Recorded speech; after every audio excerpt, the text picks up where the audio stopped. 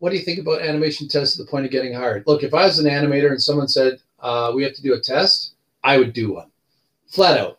Is it going to take me 5 or 6 or 8 or 10 hours? I'm going to do it. If I really want that job and I want to work at that company, you know, and some people say, don't do it. I don't care.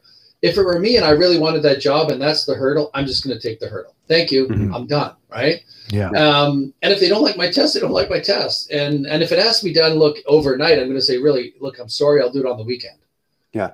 So a quick question on that. In your experience, are those tests usually paid for? And if not, should they be?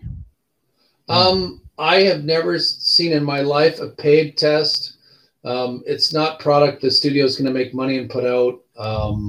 And again, this is just my opinion. You know, you will get 5 or 6 or 10 opinions on this. But I've seen people hire people sometimes and go, I wish we'd have done a test. You know what I mean? Yeah. Oh my God, we should have done. Look, Pseudo back in the day, Brent, had a fantastic C++ programming test. It had about 7 questions. Yeah. 2 of them were unsolvable, but you never told the applicant that. Yeah. So you deliver the test and say, here's these 7 questions, and here's the criteria, and here's what you can do. You can even copy and paste code from other places to finish the questions. Yeah. We expect the test back in a couple days, right? The guys who really knew C++ would send back within an hour, hey guys, number 3 and 7 are unsolvable. I love it. Was that intentional? Are you messing with me? Right? Like they nailed it instantly just by reading the code. They're like, was that written wrong? What's wrong with you guys? Right? So those people got interviews immediately. For sure they did.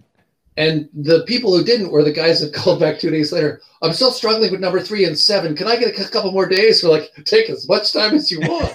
You know, like, oh man. But it was a, you know, it separated the wheat from the chaff, so to speak. Yeah, right. Yeah. And so look, and for the people who really know their C++, they did that test in about an hour. It was nothing.